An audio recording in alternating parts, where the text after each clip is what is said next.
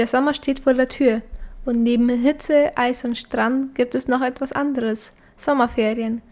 Eine Pause von der Schule zu nehmen und sich für das vergangene Schuljahr belohnen, gerade wegen den Umständen, mit denen wir lernen mussten, ist für unsere Effizienz und Produktivität genauso wichtig wie das Lernen an sich. Lange Rede, kurzer Sinn, willkommen zu dieser neuen Serie. Hey Leute und willkommen zur Sommerferienserie hier beim Lifelong Learning Podcast. Ich bin Maria, 15 Jahre alt, besuche das Gymnasium und moderiere diese Show.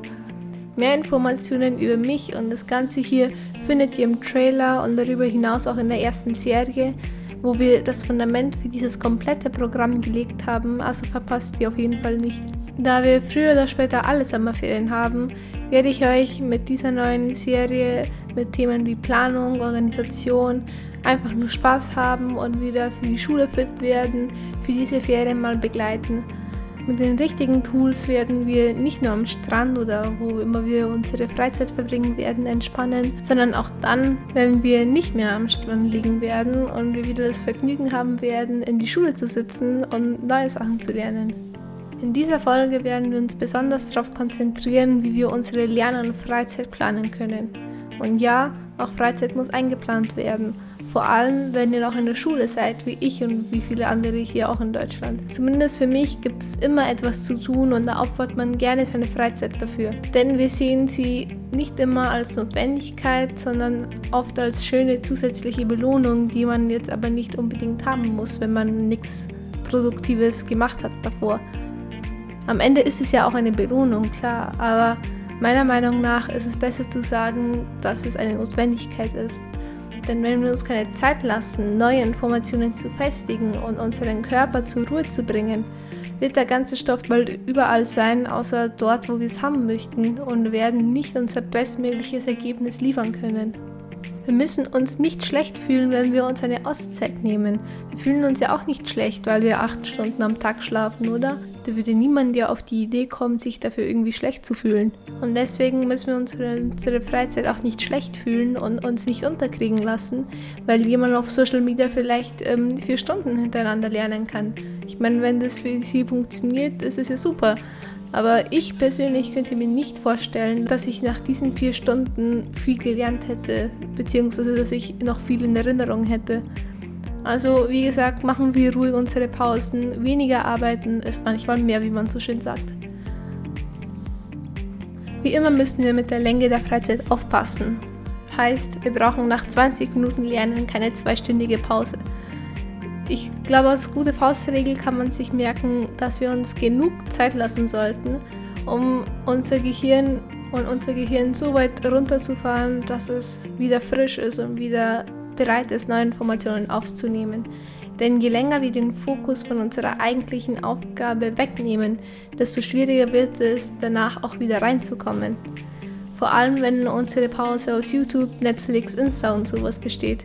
Ich meine, wer kann nur 10 Minuten durch Instagram durchscrollen? Auf Netflix hat man ja vielleicht gerade noch Zeit für einen Trailer und dann geht's wieder an die Arbeit. Also ich könnte mir das nicht vorstellen.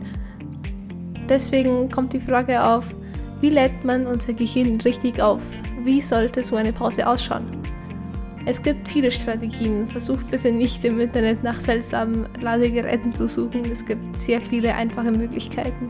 Unser Hauptziel ist es, alle neuen Informationen, die wir gerade gesammelt haben, zu speichern, damit wir wieder Raum und Energie haben, um neue hineinzulassen. Und normalerweise geschieht dieser Prozess eben, wenn wir nachts schlafen. Das wäre übrigens nochmal ein weiterer gemeinsamer Punkt zwischen diesen beiden Aktivitäten. Deswegen ist es wirklich ganz, ganz wichtig, dass wir auch regelmäßig Pausen einbauen. Denn dort passiert genau dasselbe, was beim Schlafen auch passiert, nur halt in einer kürzeren Version. Wenn wir also etwas Neues lernen wollen, müssen wir unserem Gehirn auch die Ruhe geben, diese auch zu verarbeiten. Deswegen sollten wir versuchen, in diesen Pausen Dinge zu tun, auf die wir uns nicht unbedingt so stark konzentrieren müssen. Ein bisschen bewegen, eine Kleinigkeit essen, ein bisschen trinken, sowas.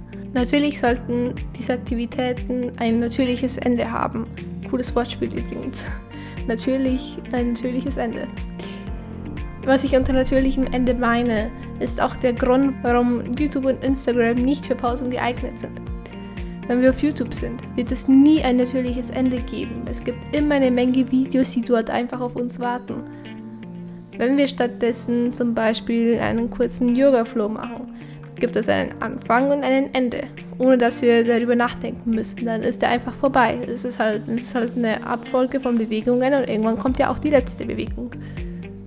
Yoga und andere Sportarten im Allgemeinen können übrigens unserem Körper auch helfen, unsere Sauerstoffaufnahme zu erhöhen und vieles mehr. Wir müssen keinen Marathon laufen, aber ein kurzer Spaziergang oder Herumhüpfen kann wirklich Wunder wirken. Um es nochmal auf den Punkt zu bringen, Pausen sind nicht nur Freizeit, sie müssen wie jede andere Aktivität geplant werden. Nach einigen Episoden können wir uns auch endlich auf das Visioning konzentrieren, diese großartige Technik, die es uns ermöglicht, unsere Ziele auf realistische Weise zu visualisieren, um sie danach auch besser einzuhalten. Vielleicht habt ihr ja noch die Notizen von der ersten Folge. Wenn nicht, was wahrscheinlich der Fall sein wird, machen wir diese Übung gleich sowieso nochmal.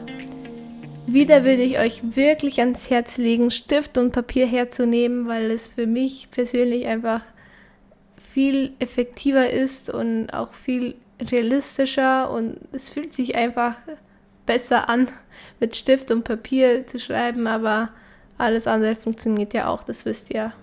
Und jetzt würde ich im Gegensatz zum letzten Mal vorschlagen, dass wir unseren Zeitintervall gleich wählen, weil es natürlich einfacher ist zu sehen, was nächste Woche passiert, anstatt eines Monats. Aber es muss ja nicht das Effektivste sein. Wenn ihr zum Beispiel nur eine Hausaufgabe habt, würde ich euch raten, einen kürzeren Zeitraum zu nehmen. Und im Gegensatz dazu natürlich, wenn ihr ein größeres Ziel habt, was vielleicht auch länger wie 2 Wochen geht oder so, würde ich einfach weiter in die Zukunft schauen. Also schaut einfach, was für euch am besten klappt.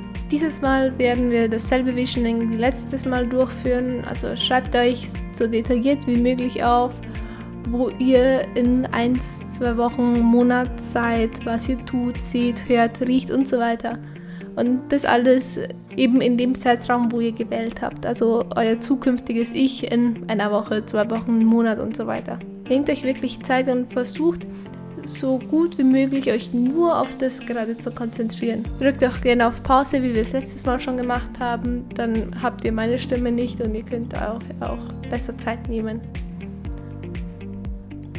Und wenn wir damit fertig sind, wenn wir alles aufgeschrieben haben, dann fügen wir jetzt mal was hinzu, was wir letztes Mal noch nicht gemacht haben.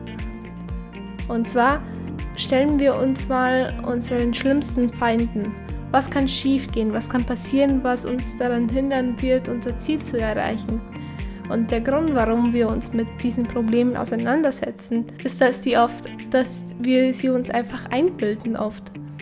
Wenn wir das aufschreiben, wenn wir unsere Probleme vor uns sehen, schriftlich, dann werden wir vielleicht feststellen bei manchen, dass sie in Wirklichkeit komplett unrealistisch sind und vielleicht auch eine sehr geringe Wahrscheinlichkeit haben, dass sie überhaupt eintreten werden. Natürlich ist nicht jede Herausforderung irgendwie reine Einbildung, aber je weniger Probleme, desto besser, nicht wahr? Und ganz am Schluss, wenn wir alle diese Informationen zusammengetragen haben, müssen wir die wichtigsten Schritte gehen. Und zwar erstens müssen wir, wie ihr es schon kennt, darüber nachdenken, welche umsetzbaren Schritte, also wirklich konkrete Schritte, wir Tag für Tag unternehmen müssen, um unsere Vision zu erreichen, um das zu erreichen, was wir gerade beschrieben haben. Und zweitens kommt jetzt ein neuer Schritt hinzu. Und zwar müssen wir uns überlegen, wie können wir unsere Probleme vermeiden oder zumindest umgehen und wie realistisch sind sie eigentlich. Auch wenn wir uns an die letzte Episode erinnern, wissen wir, dass unerwartete Dinge kommen werden.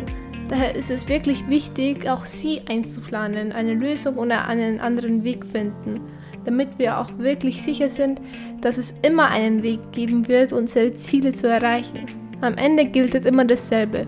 Je mehr Kraft wir unserem Gehirn geben, sich auf die tatsächliche Aufgabe zu konzentrieren und nicht auf das Ganze drumherum, desto besser wird das Endergebnis auch werden. Mit dieser Technik können wir einfach entspannter in die Woche starten, da wir einfach schon wissen, was wann zu tun ist. In der Schule ist es schließlich auch so. Es ist ja immer einfacher, den Tafelbild einfach so zu übernehmen, anstatt sich selber Notizen machen zu müssen. wenn man abschreibt, dann hat man einfach schon die Struktur vorgegeben. Da muss man nicht allzu sehr drüber nachdenken, was man jetzt hinschreiben muss, was nicht.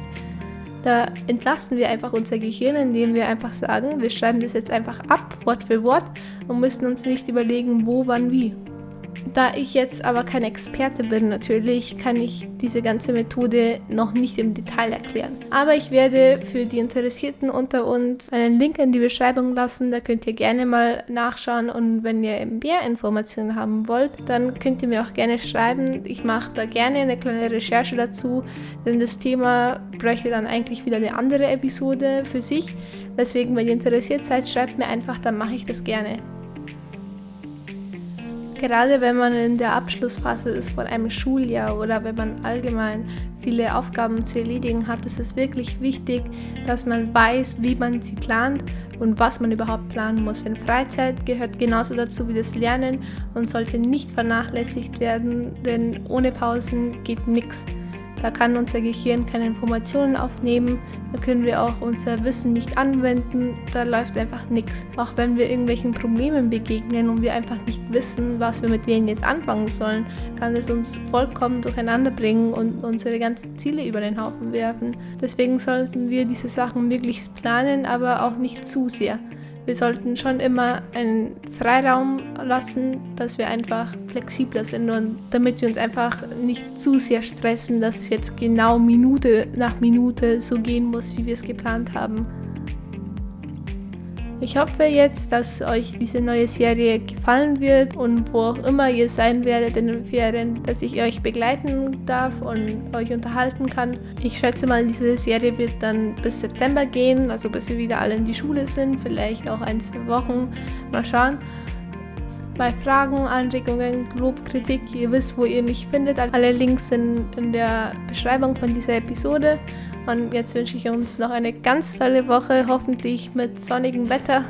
Bei uns schaut es gerade nicht so gut aus. Und dann hören wir uns beim nächsten Mal. Bis dann!